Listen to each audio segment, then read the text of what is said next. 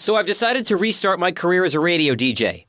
Sort of. And now, a look at this week in podcasting news. It's the Jag Show Podcast.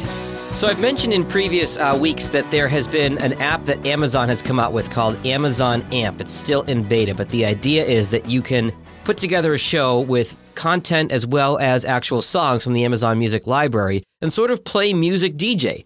The idea sounded kind of cool, so I gave it a shot. But when I got into it, I saw that you can't play music until you have somebody watching or listening to the show.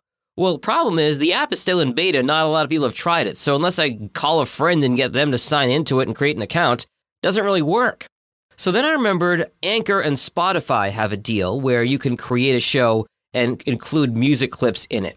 So I figured even though I rail against Anchor, it was actually my co-presenter in Syracuse, Stacey Sims, that recommended Anchor if you want to just kind of play around and try something for fun without paying for a real podcast host.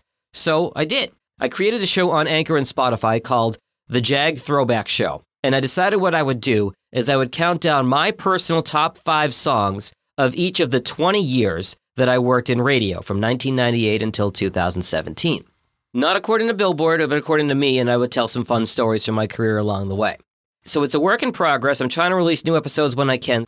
So far, I've recorded 98 through 2004, and I'm editing those last 2. You can follow the show or check it out from the link in today's show notes, or just search Spotify for The Jag Throwback Show.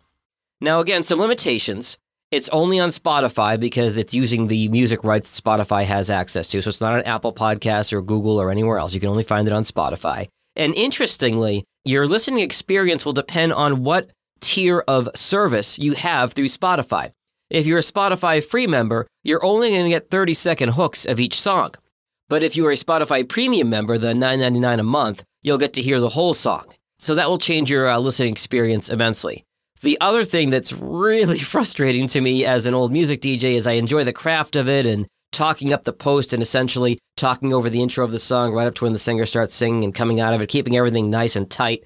Unfortunately, Spotify doesn't have the ability to segue or transition between elements. So my voice track will end and then the song will start with intro, whatever else, and then the song will end or fade all the way out, and then my next voice track will start. So it's not as smooth as a radio show, but I've kind of had fun doing it as a bit of a hobby when I have a few minutes to create a new episode.